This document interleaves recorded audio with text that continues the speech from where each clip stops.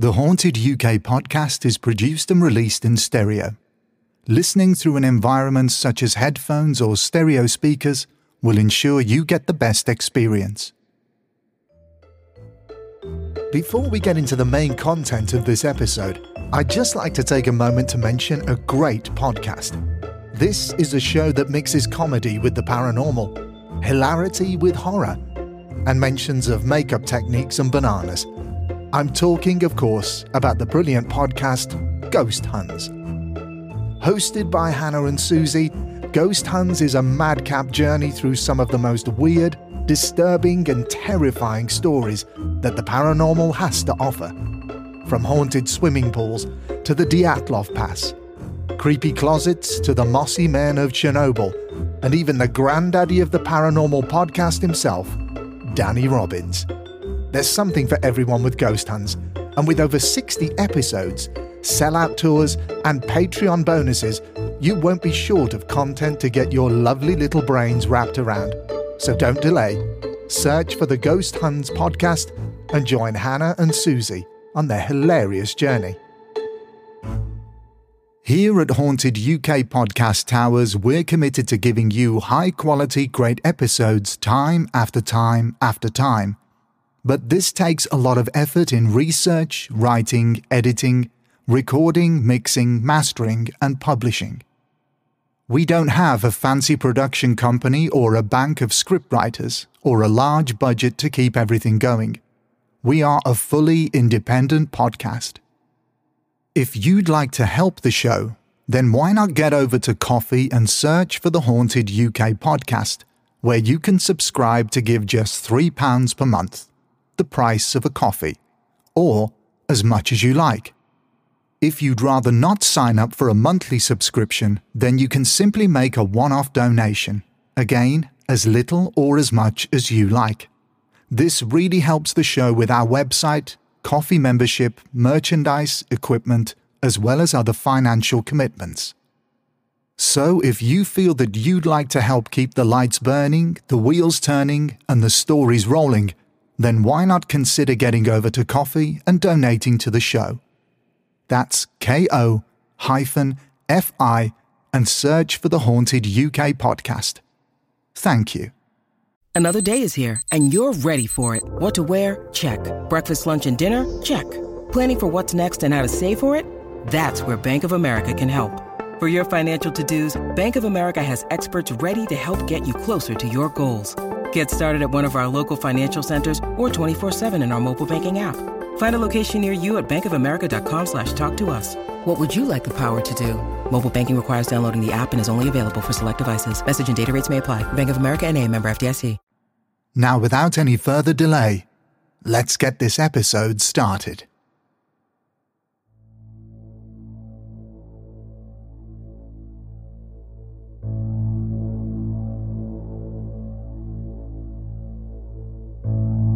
I write on behalf of many. What strange words you speak, although I must confess that I too have been badly educated. Sometimes it seems changes are somewhat obstructive, for many a time they disturb me sleeping in my bed. You are a worthy man who has a fanciful woman, and you live in my house. I have no wish to alarm you, for it is only since the half-witted fool ripped apart my confines I have been tormented at nights. I have seen many changes, lastly the schoolhouse and your home. It is a fitting place, with the lights which the devil makes, and costly things which only my friend Edmund Gray can afford, or the king himself. It was a great crime to have stolen my house. L.W. The message didn't spook Ken and Debbie as much as it intrigued them. But it was the beginning of many messages, many strange events which would tear their life apart in a flurry of preternatural terror.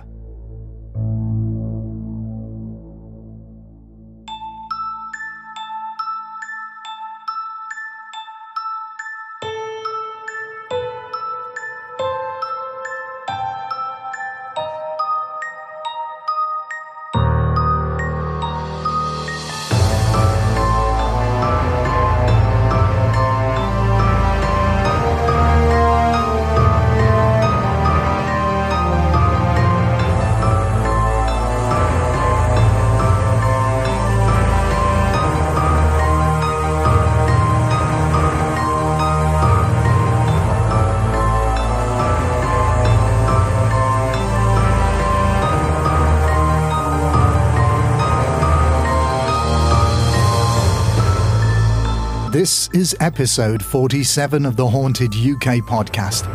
And this, my good friends, is the story of the Vertical Plane, Part 1.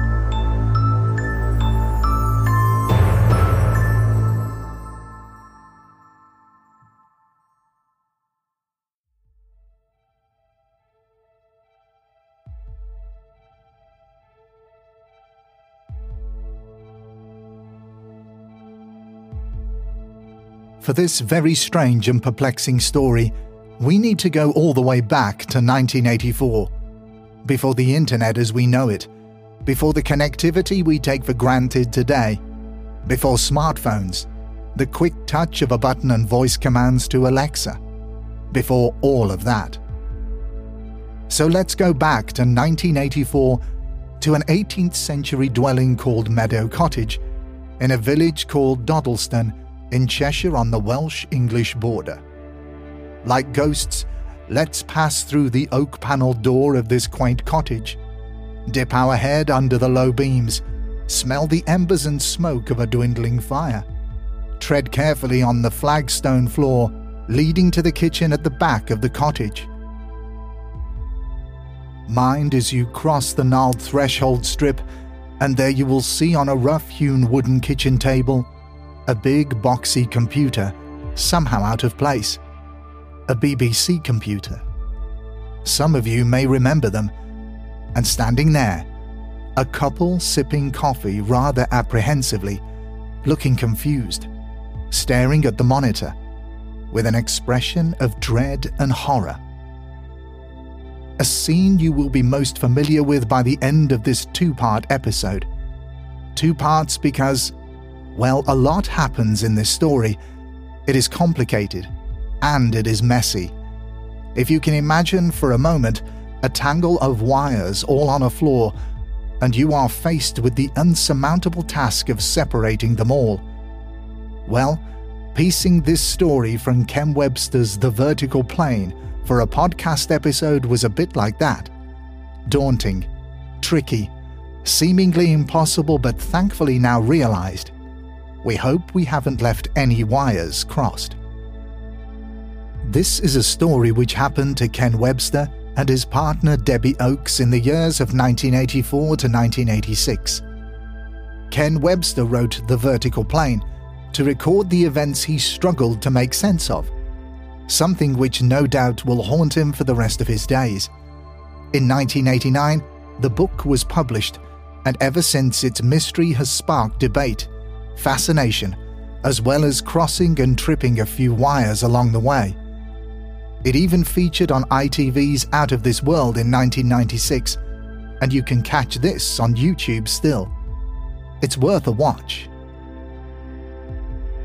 So to begin untangling, let's start at the beginning, because that's a good place to start.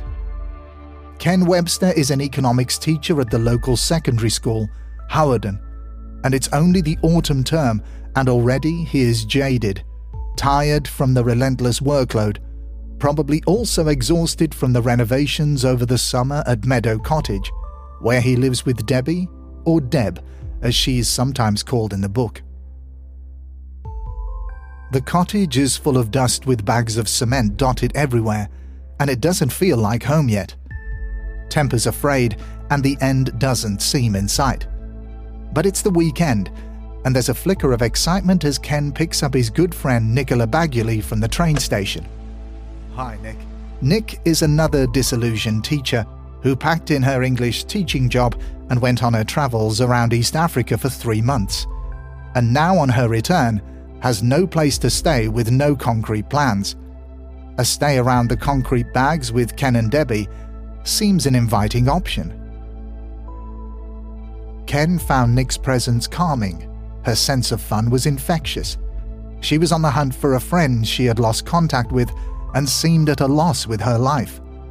Starting an alternative cabaret band was on the top of her list as they drove back towards the cottage.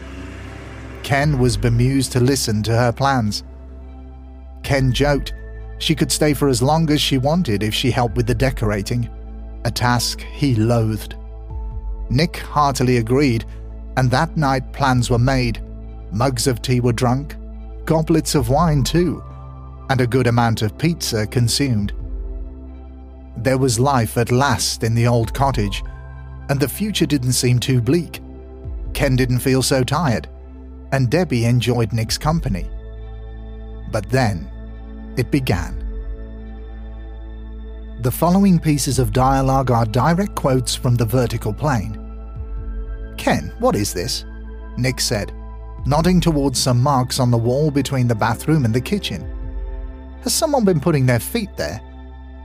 Ken had seen them before. They'd been there for a while, but thought nothing of it, musing, "Yes, they do look a bit footprinty, don't they?" and pondered if it was just how the light was catching the marks. They were very small footprints, far too small to be any of theirs. Deb thinks she can see 6 toes in them, but I'm not sure. Nick and Ken turned their heads looking at the footprints, trying to work out how they could have got there. With no theories apparent, and wondering if it was just one of those weird one-off things, Nick sniffed, as if to end the conversation, and they carried on with their day. Decorating continued and the downstairs was looking quite good. The upstairs was still a bit of a mess and needed doing. Deb and Ken camped out in the front bedroom on a creaky old bed, and Nick had the back bedroom, which also doubled up as a music studio, and she slept on a single mattress with some recording equipment and electric guitars crammed in all around her, but she didn't mind. In fact, they all lived in a state of blissful bohemia for a short while. Friends would often pop round to jam. One of them, John, had a juvenile sense of humor which grated on Ken, and he secretly suspected that he had his eye on Deb. Anyway, lots of laughter and late nights ensued, and the painting continued. The painting continued so much that the 6-toed footprints were conclusively painted over, thought of no more. A silly thing erased.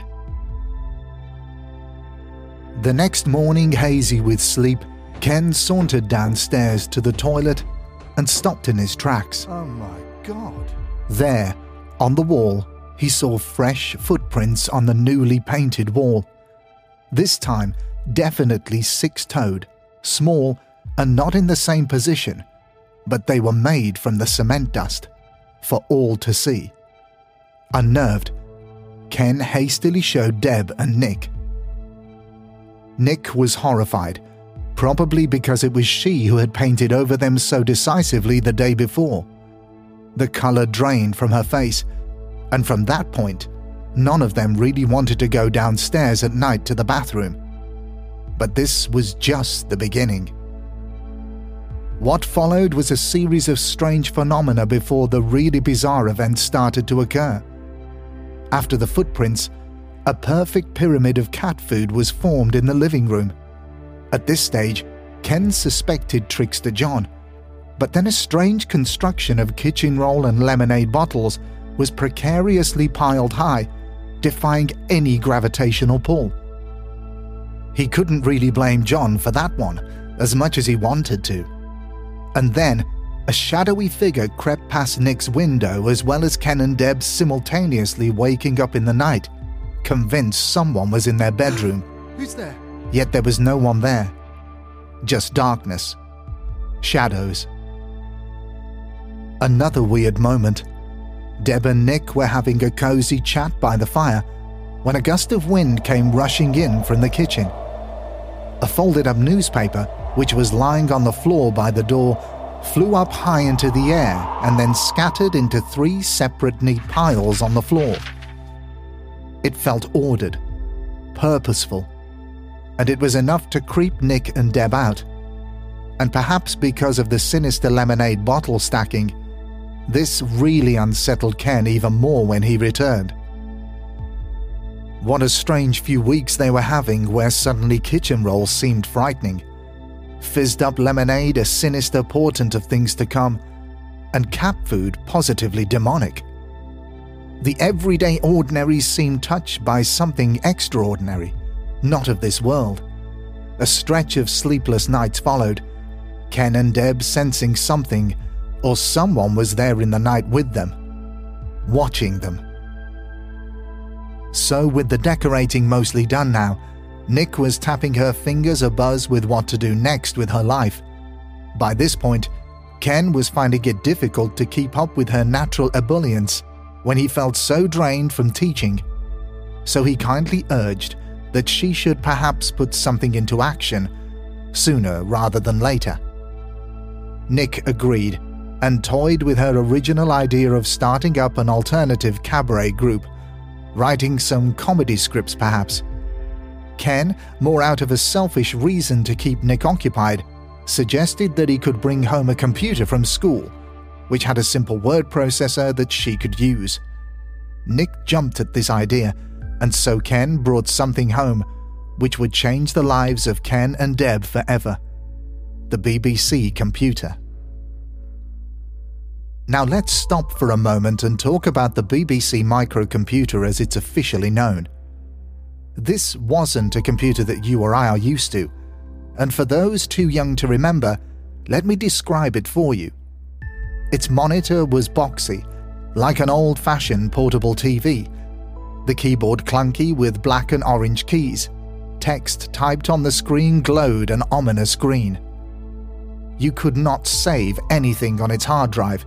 You had to use a floppy disk, which, to make things more confusing, wasn't actually floppy. You could not communicate to and from this computer in any way. In effect, it was an electronic typewriter. On the basic model, when you switch them off, everything is wiped. However, it was popular, and it was beloved, and people found it very useful. Introduced to the market in 1982 for a BBC computer literacy program, hence its name, it had an accompanying TV series called The Computer Program. Eventually, this became a school staple in the 1980s, and it is estimated 80% of schools had them, including Ken's Hawarden School, where there was a suite of about 8 of them. A highly sought-after word processing program on this computer was called Edward, spelt EDWORD, which was installed on the Hawarden School's computers. And so, when Ken brought the BBC home one day, like a pet kitten, Nick could hardly contain her delight. "Just make sure you save everything under a file name on the disk, and you're fine," Ken explained to Nick. He then talked Nick through the very simple steps of accessing Edward and left her to it. Nick spent many happy hours typing her cabaret scripts, immersed in her own world, and in that first week with the BBC in the cottage, all was still, quiet. But that quiet, that peace, would soon be shattered. Sunday dawned, and as the day edged on, Ken felt the gravitational pull of Monday. Bored and listless, exhausted before the week had even begun, on edge at the thought of the drudgery that lay ahead, he looked at the pile of exercise books left unmarked, collecting dust, and declared, in a resigned, exasperated way, that a drive was in order, and so all 3 of them drove to see their friend Dave Lovell in the next village. The house was now empty. The computer had been left on. At Dave's, they spent the whole evening trying to combat the Sunday evening blues, putting the world to rights, listening to Nick's plans, guitar strings strung. They were enjoying themselves. But then they came back. The weekend had gone. Ken, deflated and quite down, suggested coffee while Nick and Deb crashed and lay idly on the sofa. Ken put the kettle on without much purpose, and while grabbing the mugs from the cupboard, he thought he might amuse himself by having a quick, surreptitious look at Nick's work on the BBC. The screen no longer showed the Edward menu, only the basic menu. Ken dismissed this and went into the index, and what he found was most unusual. In the index, there was a new file name labeled KDN. Before, there were only Nick's files, usually saved under single letters such as D or O, as well as a timetable for a colleague at his school. He clicked on the KDN file, and in an array of block capital letters, lowercase and gaps between them, a lyrical message tumbled onto the screen. Ken, Deb, and Elsie. True are the nightmares of a person that fears. Safe are the bodies of the silent world. Turn pretty flower towards the sun, for you shall grow and sow. But the flower reaches too high and withers in the burning light. Get out your bricks. Pussycat, pussycat, went to London to seek fame and fortune. Faith must not be lost, for this shall be your Redeemer. Ken, a grounded man to the earth, rational, occasionally cynical, felt his very bones go cold. He knew at this point that there were many reasons of how this message could have arrived on that disc, but he couldn't rationalize away this feeling of dread, this emotion tightening in his throat. There was no getting away from it. There was something about that poem which frightened him. Ken decided to return the computer to the school and print the weird poem from the diskette, as it's called in the book. Once printed, he made a few copies. Somehow it looked less threatening to him now that it was in print, distant, and in all honesty, daft. Christmas arrived. Nick returned to her native Basingstoke, and the season passed in a blur of noise, which included some strange happenings again. The odd stacking of lager cans, their plastic container rings in shreds next to it, which felt ominous somehow, and odd chalk markings on a pillar of exposed brick in the kitchen. It wasn't until February that Ken brought back the computer from school, installed once again in the kitchen of Meadow Cottage, mainly because Nick was back, and after making some headway with her cabaret troupe, she wanted to write some more material. Ken also wanted to write and perhaps publish some songs with his slippery friend John. So slippery, in fact, that he planned to use the BBC to type up a songwriting contract for John to sign. At this point, John is definitely Ken's number one suspect. He is convinced John is the author of that poem. He also suspects John wants to see Deb more than he wanted to work on any music. I think it would be fair to say there was unrest in the cottage at this stage, perhaps even paranoia. Ken fed up with his job, his profession even, and later in the story, he does leave teaching. We definitely see the angst, a pent-up frustration with teaching at the beginning of these messages. Ken seems to have a sense of unease with those around him, and all of them, Ken, Deb, and Nick, or shall we label them KDN like the file, felt frayed at the edges by the odd stacking, the drops in temperature, seeing things in shadows. All of these things were taking its toll. As always the case whenever Ken felt fed up, he would often retreat to his beloved car, slam the door, drive for the hills. And this cold, gloomy February Sunday was no different. Deb and Nick got into that car too, grateful for a break. The cottage was empty. The computer was on. As a side note, it's not clear in the vertical plane if it's the same computer he had before Christmas, or if he picks up another one from the suite. Later in the book, Ken does mention that he takes home different computers from the school. Something to consider. When they returned, Nick is quoted as saying, "Shall we look at the computer, chaps? You never know. John may have been at it again." Was John at it again? And why was Nick so eager to look? On the screen, there was a new file name called Reate. Ken presumed a person perhaps typed create, which is what you needed to type to open a new document, and this was an error. They opened it, and there it was. A message. This time more coherent, and strangely, in Old English. The following is a translation into modern English from the Vertical Plane. I write on behalf of many. What strange words you speak, although I must confess that I too have been badly educated. Sometimes it seems changes are somewhat obstructive, for many a time they disturb me sleeping in my bed. You are a worthy man who has a fanciful woman, and you live in my house. I have no wish to alarm you, for it is only since the half-witted fool ripped apart my confines I have been tormented at nights.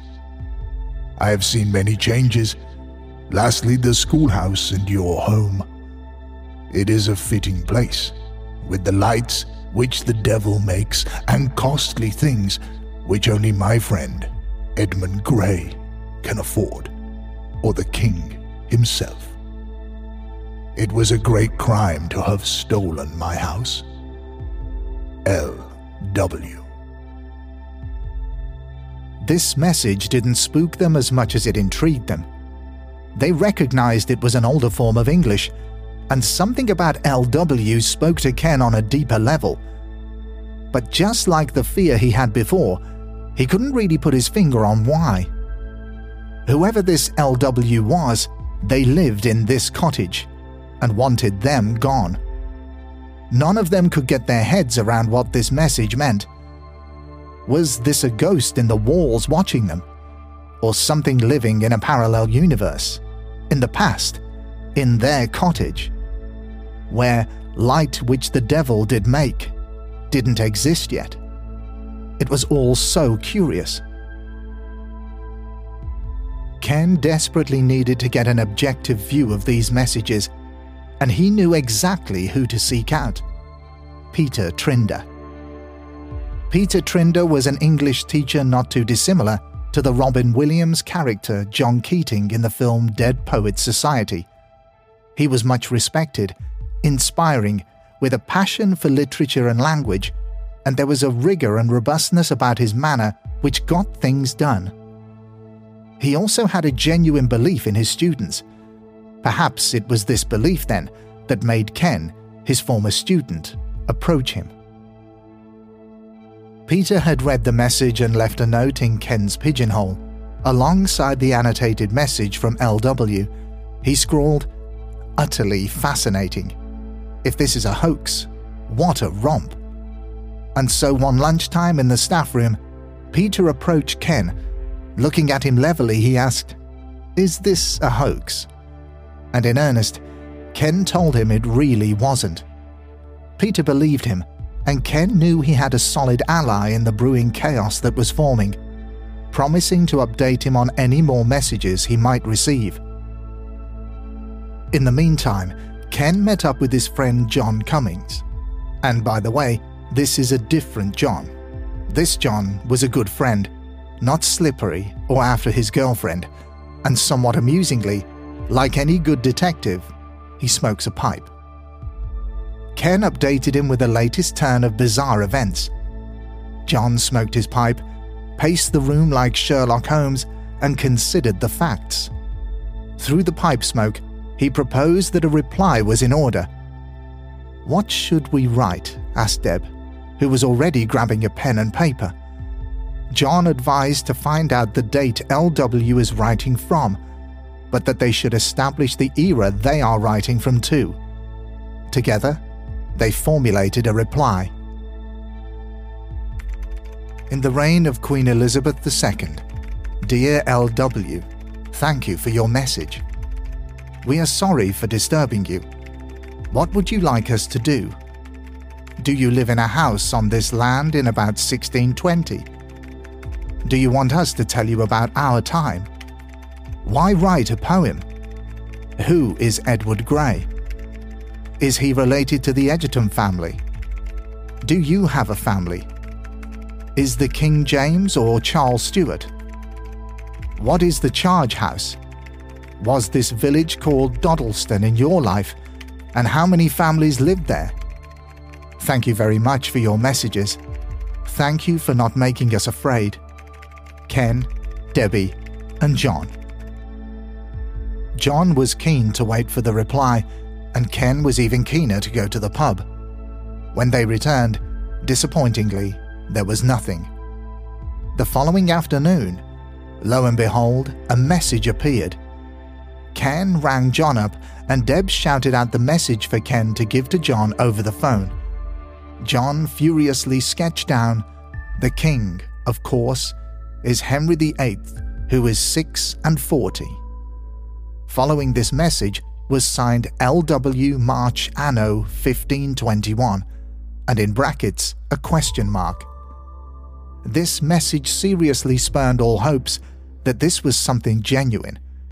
Peter Trinder pointed out that question marks are a relatively modern punctuation, and King Henry VIII was not 46 in 1521, but a younger man of 30. And there were other references in the message which were troubling. Lucas mentioned Kinnerton Hall, which wasn't built until the 17th century, and he spoke of an Edmund Gray living there. But there is no evidence of this. So, what with the question marks, the out-of-kilter dates, the word hoax hung heavily in the air. Feeling slightly put out by this likelihood, life felt a bit empty for Ken in those cold February days. A grey coldness engulfed the place, but he did have his beloved old XJ6 Coupe he had bought at Christmas. The car was due for some body repair work, and Ken felt uplifted just by looking at the car. Enjoying his morning, Ken returned in good spirits, only to face some naughty spirits in his home. 3 milk cartons were again stacked in an odd way in his kitchen, but more importantly on the monitor, there was an extensive message. The message, which was again from LW, was for the first time signed by Lucas Wainman, with revelations and details all about his life. At the start of the message, he sounded quite irked, particularly in response to Ken's question about what items he possessed. His answer had a sense of, well, you should know you are living in my home. Lucas, as he came to be known by, movingly told of his life, how his wife and son had died in the pestilence, how he harvested barley for ale, his farm humble with redstone footings. More than anything, Ken was impressed that this guy from 400 years ago could function the scroll action on the word processor. It did make him doubt for a second that this could be real. The redstone footings detail stood out to Ken as he remembered in the recent renovation that red sandstone blocks had been dug out from the original outhouse building. Although this information piqued him in some way, his inner cynic quelled it with, well, anyone could have seen those blocks in the garden. However, at heart, Ken was delighted with this message, reflecting that if it is a hoax, it's a clever one, and a puzzle he was enjoying. He was really warming to Lucas, and the thought of having a pen pal from the 16th century, dotty as it sounded, was something he loved the idea of, and he desperately wanted it to be real. To fuel his hopes further, Peter Trinder, after analysing the recent messages using the Oxford English Dictionary, insisted the language was absolutely correct for the time, although he was puzzled by the modern use of punctuation and bizarre grammatical errors only associated with some English regions. According to Peter, they would not have been used in the Chester area. However, Trinder was convinced, or at least he was extremely impressed by the use of language from that time, and he stressed this to Ken. However, this conviction of Peter's was thrown when a message from February the 16th arrived, with word uses inconsistent for the period. For example, the word rotation, in an agricultural context, wasn't used for another 220 years.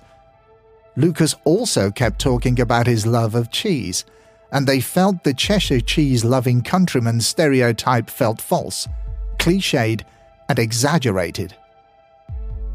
The puzzle, the mystery, the ebbing tide of is it a hoax or isn't it, continued with the flood of messages Ken and Debbie received that spring. More than anything, Ken was becoming fondly attached to Lucas. He found it touching that he would save his file, Ken1, mirroring Ken's file name, Lucas1. They told each other about their lives. Lucas musing, "It is good that we can be wanton, and jape so." Lucas was particularly bemused by Ken's horseless cart Tiger, his Jaguar, and could not understand what the hell it was. One day, Ken left a picture from an advert of a Jaguar XJ Coupe by the computer for Lucas to see. Incredibly, he got a response. "My good friend, I have found your picture of the cart, but it is a crude thing, for without the horse it won't go far. Tell me what unknown wood this is. Is it like silk? I cannot describe it better." More incredible still, the photo of the Jag had burnt edges, giving the impression it had been handled. Deb joked, "I bet that if he was the devil, it would burn at the edges." The thought made Ken go cold. It did unnerve him that he had no clue who the author of these messages was. Just a naive belief that Lucas in his Tudor world had to be real, that he really was communicating with someone 400 years ago. I don't think the term catfish existed in the 1980s, but as Ken drank his coffee, I imagine a fear in that vein arose. Am I actually conversing with a man from the 1520s, or something else? And is it the devil himself? Are likely questions that formed in the ripples of his mind. Ken is emphatic that it wasn't, or just couldn't be anyone in the house doing it. It would be, he argued, impossible. Ken quotes, "Debbie and I were a lot more confident that we were not being hoaxed for the simple reason that we could be in the house or out of it, asleep or awake, and we could leave the computer for a very limited time, and still this stuff keeps coming. The only thing we could not do was be in the kitchen. Watching the screen did no good, though we spent some hours in an attempt. I wrote in my diary, 'If this is a hoax, we are now the only suspects.'"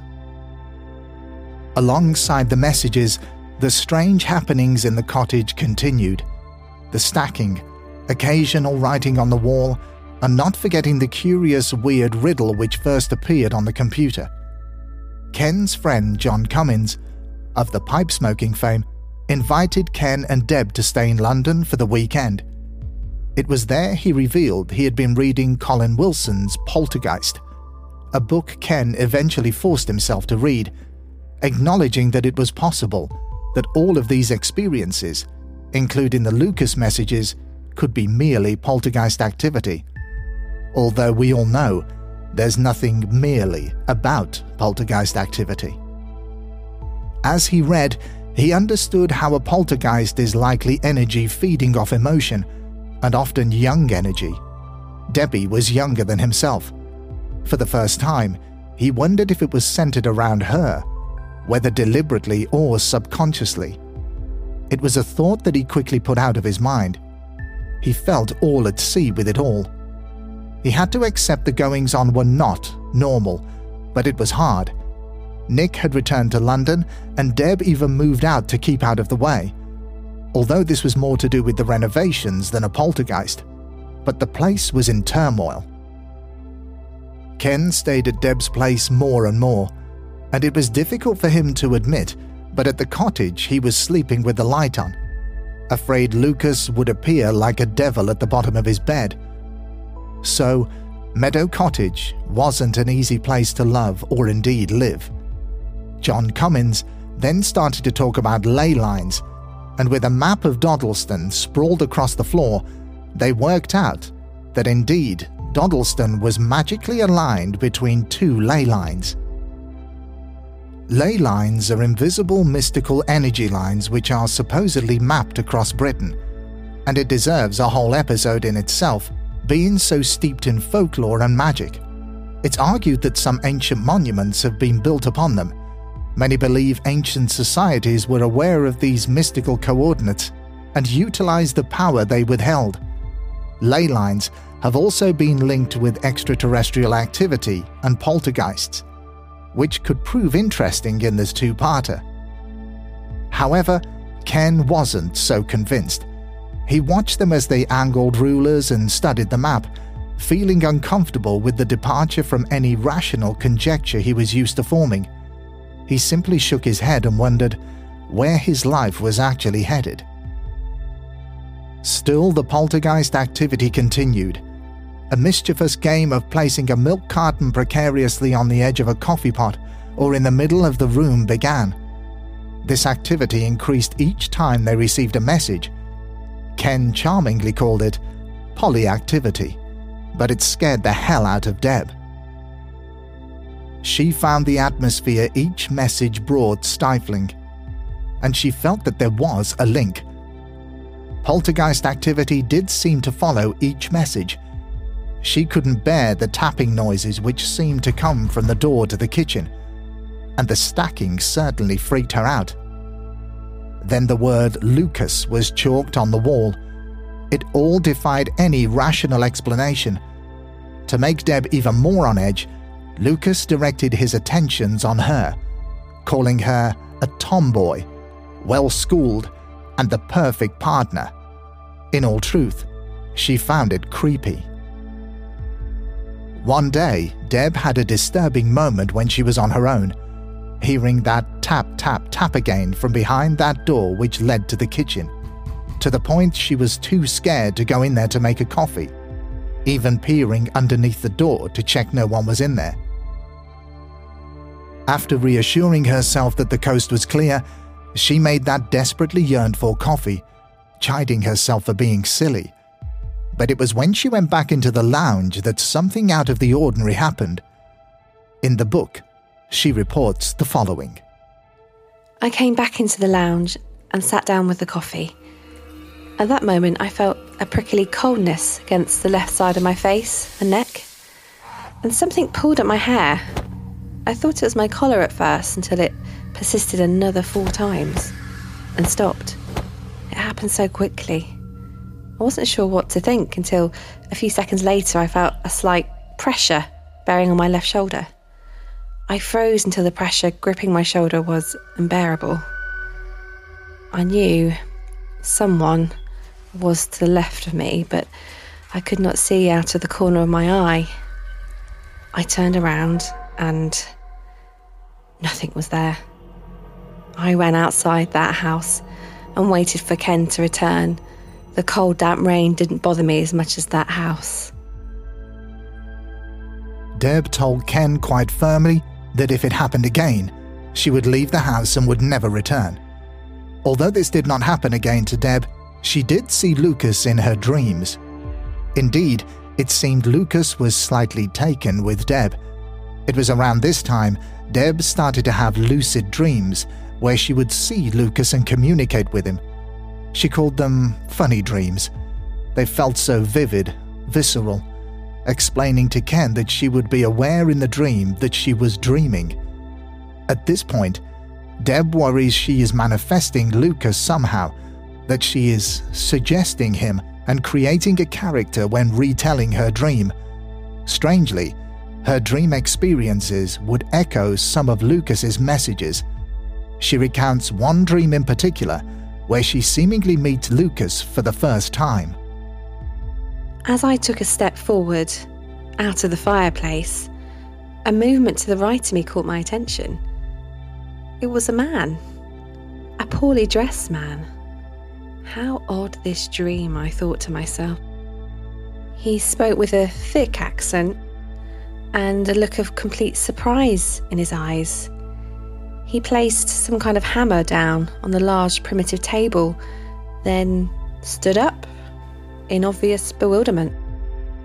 Later that evening, a love-struck Lucas wrote of a beautiful woman appearing to him, suddenly only to leave mine presence. Could the two be connected in some way? And what does this imply about Debbie's involvement with the messages? Interesting to note, but later in the book, Deb becomes hesitant in telling Peter about her dreams, feeling that he wouldn't believe her. Further on in the story, Debbie reluctantly describes another dream she has. after Lucas writes a poem saying farewell to a maiden.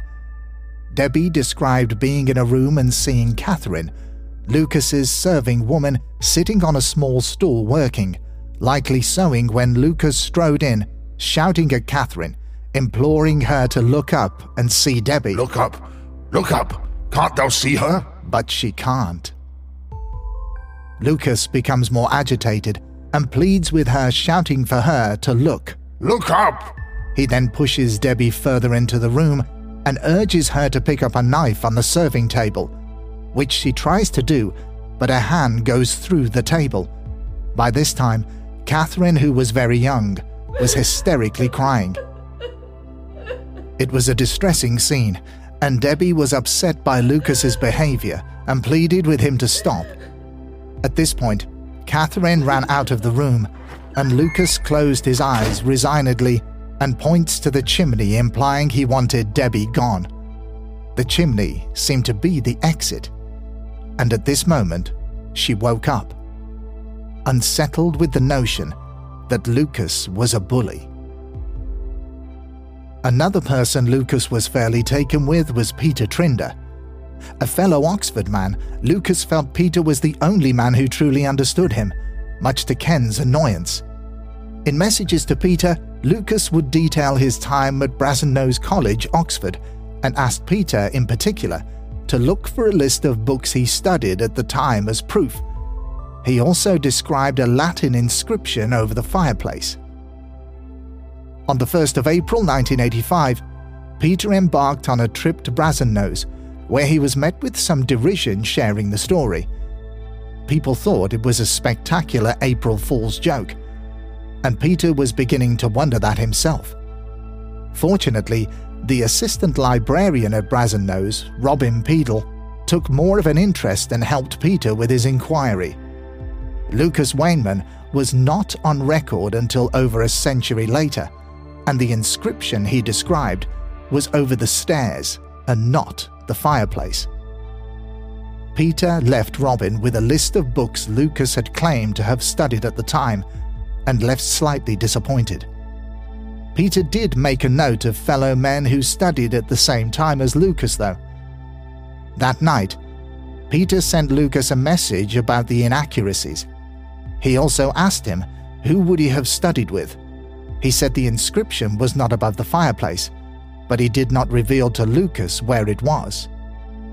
Lucas replied, I must cover my shame. I made a mistake about the words over the fireplace.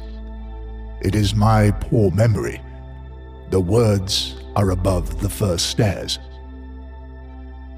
He then correctly detailed what the message said in Latin. Lucas also listed some of the men he studied with, and checkmate. Bingo. They were the same as the ones Peter noted down. On the 10th of April, the trio received a troubling message from Lucas. I saw my learned friend concerning your time. He had many a word to say, although he thinks that I am sick. He advised me well. He said I must not tell a soul about this unknown world and about your people, else it is nothing less than a capital offense according to the crown. I immediately swore that you were honest, but that sometimes makes people fearful, such as my servant. Also, he asks me not to write until he comes and sees the computer, so I shall speak to you 5 days from now. Ken and Debbie decided to patiently wait for 5 days, and on the 13th of April, major work on the cottage resumed. A bulldozer outside the kitchen, a tractor too, earth dug up with chaos and brick dust in the air again. During this time, another strange side to these communications was revealed. Debbie had purchased a book on the history of Chester. Whilst reading, she was horrified by a punishment known as pressing, where heavier and heavier stones would be pressed on the defendant's chest until they confessed to the crime or die. The couple discussed this, and Ken mentioned that it was also known as peine forte à deux. Later, A message from Lucas. I heard you speak of the awful Penfortedure. Why is this? Do you mean to tell the crown? This small message speaks of a small voice afraid and paranoid, perhaps made more so by his concerned friend. But, of course, what's revealed is that Lucas could hear them, and he was listening. A few days later, Ken and Debbie did indeed hear directly from this concerned friend, but in a somewhat incoherent message. If you could imagine a cat running across your keyboard resulting in a series of letters and all sorts in a garbled mess, or of course, like someone from the 16th century trying to get used to a computer keyboard, it was signed off John. Yes, another John, just to make things more clear, as mud. Straight after this, a more composed message followed, not from Lucas, but from the friend. It read in a rather defiant, protective tone. The following is a modern translation taken from the vertical plane. My good man, I have heard of your griffins, lions, and wondrous possessions, and it is too fantastic to understand, and your people are unnatural, although I have no dread. You are a phantasm of great powers. It is my theory that you are in the future. So can you tell me when the king ends his reign, and who is to take the crown? How do you cure the people of your time? Is the computer yours, pray? The fashion of our time is such that I will not give my own name, nor Lucas's true description and name. A friend. And so another reveal. Lucas was not his real name. This posed challenges in their research, but it did throw a lifebuoy of hope on the no Lucas Wainman factor at Brasenose College. It was all so puzzling and, well, weird. And was Lucas testing them? So many questions with not many answers, but the questions were about to get more frantic, desperate and angry in the form of messages from his friend, who is possibly called John. You are a foolish scoundrel who has brought nothing less than evil upon the wretch. I hope he comes to no harm, for I guarantee your death by my own hand. It was not to be avoided with your charm of lights, and now he sits in the shameful dungeon. It will be your own ruin. Unless you help Lucas, he will die. If you reveal yourselves to the crown for what you are and display your devilish powers, then his life is saved. Reveal the truth, and give no false threats, and explain what is necessary, computer. Friend. It seemed that Lucas had been imprisoned for witchcraft, and things were about to take an even stranger turn. What followed were days of Ken and Debbie desperately wrangling with this friend for information on Lucas's fate. They wrote several emotionally charged messages with pleas on how they could help him, and crucially, for his true name. The friend would reply, but only to goad them, until after one particularly emotional message from Ken, there was at last a reply from Lucas. My good friend, I know not where I can start to describe my misfortunes. I have thought much about the box of lights, for it is this very matter I fear for my life. The sheriff has forbidden me to leave my house, and I am guarded by the sheriff's men who are at each door. And then he revealed something rather odd.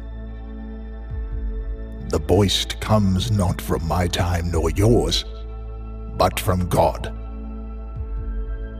It is important to note here that Lucas does tend to call the computer Boyste, spelt B-O-Y-S-T-E, Leames, and rather endearingly, Box of Lights. In this latest message, he goes on to explain how the Box of Lights arrived with a note, written in 16th century English, warning him not to ask about their, that's Ken, Debbie and Peter's, unnatural knowledge about the computer. He then signs off, fearing for his life, expecting his death. It felt very final. leaving Ken and Debbie in some dismay and very shaken. Ken was on the verge of tears. Was there anything they could do? Over the next few days, they did hear from Lucas again, and under house arrest, he sent a torrent of messages for Peter, his fellow Oxford man, with pleas of ideas for getting him out of this mess. As so often is the case in this story, things took a more unyielding, inexplicable turn. Things being the operative word here. And this is where the story will blow your mind, bend your beliefs, and just, well, wonder what the hell is going on with the universe. Strap in. And so Lucas asked a strange question. You said your time is 1985. I thought you were also from 2109, like your friend who brought the box of light spray. What did he mean? Ken was perplexed. He mused over it with Debbie. What did he mean, 2109? It seemed like a date in the future. Did Lucas think that they too were writing from 2109? Is 2109 a place? The message implied 2109 brought the box of lights to him with a warning about them in 1985.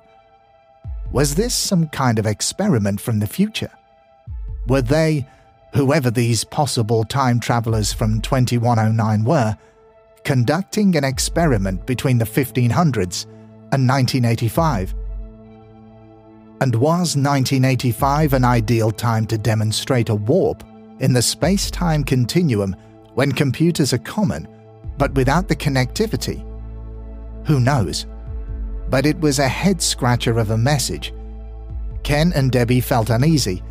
It was so fanciful and odd that it compounded their fears that it was a hoax. And there they were again, back at the tide. Hoax, not hoax. Hoax. Images of schoolkids giggling arose in their minds, laughing at them behind a secret computer somewhere, or even the loafer John. But they had to admit, all of this was far beyond John or some genius teenage computer hacker. They would have to sneak in through the kitchen window and type for a start. There was no way these messages could be sent from another device at this time, and if they were, a breakthrough in home computing happening in a tiny Cheshire village where the best line of communication was a red telephone box seemed very unlikely. Ken wondered about the message or verse Lucas referred to which came with the computer. All this strangeness started for them too with a weird poem. Was this also a message to them from this 2109? Was it the same? Just what was going on? Impulsively, Ken decided to contact this mysterious 2109, and feeling brave, he jokingly, rather recklessly, typed, "Calling 2109." At the same time, Ken messaged Lucas proposing his idea about the original poem and asked if it was similar. Ken offered to send their first poem. Ken received a message back from Lucas. Terrifyingly, he also received a reply from 2109. And with that one message, the wonderful pen pal-esque rapport Ken had with Lucas would never be the same again. And this is, I'm afraid, where we are going to stop. But rest assured, we will be back next time with part 2, the fate of Lucas, who is still under house arrest, will be revealed. And we face the rather disturbing element in this story. 2109. Who or what are they? What is their involvement? Is there a connection between Lucas's message and the poem Ken and Debbie first received? And what's more, what is Lucas's true identity? Many more twists and turns, new characters, new non-internet cables and wires to entangle in this tale yet. There will be more scary moments in that cottage, official tests conducted, the Society for Psychical Research become involved, but so do 2109, and it's terrifying. Let us know your thoughts so far. What is going on? Is this a hoax? Events in Part 2 will seem too crazy to be true, but perhaps you might also say, after listening to Part 2, that it would be more ludicrous to call it a hoax. But so far, if you do feel someone is doing this, who do you think the culprit or culprits might be? Is it Ken, his frustrated energy taking shape and causing chaos? Is it Debbie doing this all by herself, or even unconsciously? In anxious moments, this is something that's even crossed her mind, and Ken's. Could it be both of them in some kind of sick publicity stunt? Could it be John, Ken's arch-adversary and love rival? And also remember, there were a lot of disturbances in the cottage, construction work, bulldozers. And we on this podcast, we know what this means. And we know that often paranormal activity follows. Could it be the dead disturbed from their rest? Or is this simply a poltergeist taking many guises? Is this too simple an explanation? And do we even know enough about poltergeists anyway? Is any of this possible in 1984? Am I asking too many questions? And does your head hurt yet? In the meantime, while you wait for Part 2, be wary and careful of what you invite into your life. For instance, do not type 2109 on a live document and summon them to contact you. Because as you'll soon find out, it's dangerous. And my goodness, if you do and they respond, the next person to feature on an episode will definitely be you. Do you have an interesting story which you'd be willing to share with the show? If so, your story could feature in our end-of-season Listener Stories episodes. Please get in touch with the show via email at contactus@hauntedukpodcast.com, marking the subject as Listener Story. We're waiting for your stories. As well as coffee, you can also follow the Haunted UK podcast on Twitter @HauntedUKPod and on Instagram @HauntedUKPodcast. You can also find us on our website at www.hauntedukpodcast.com, where you'll be able to keep up to date with news and announcements, browse and download our episode scripts, get in touch with us, and much, much more. This episode was presented by Steve, produced by Pink Flamingo Home Studio, which you can also find on Instagram by searching for @PinkFlamingo Home Studio. The script for this episode was edited by Marie Waller Proofreading. For more information about this service, contact Marie at mariewaller.proofreading@gmail.com. For a list of all research sources which we found helpful for the writing of this episode, please see the show's notes. Thank you again for listening to and supporting the Haunted UK podcast. So until the next episode, stay safe and take care.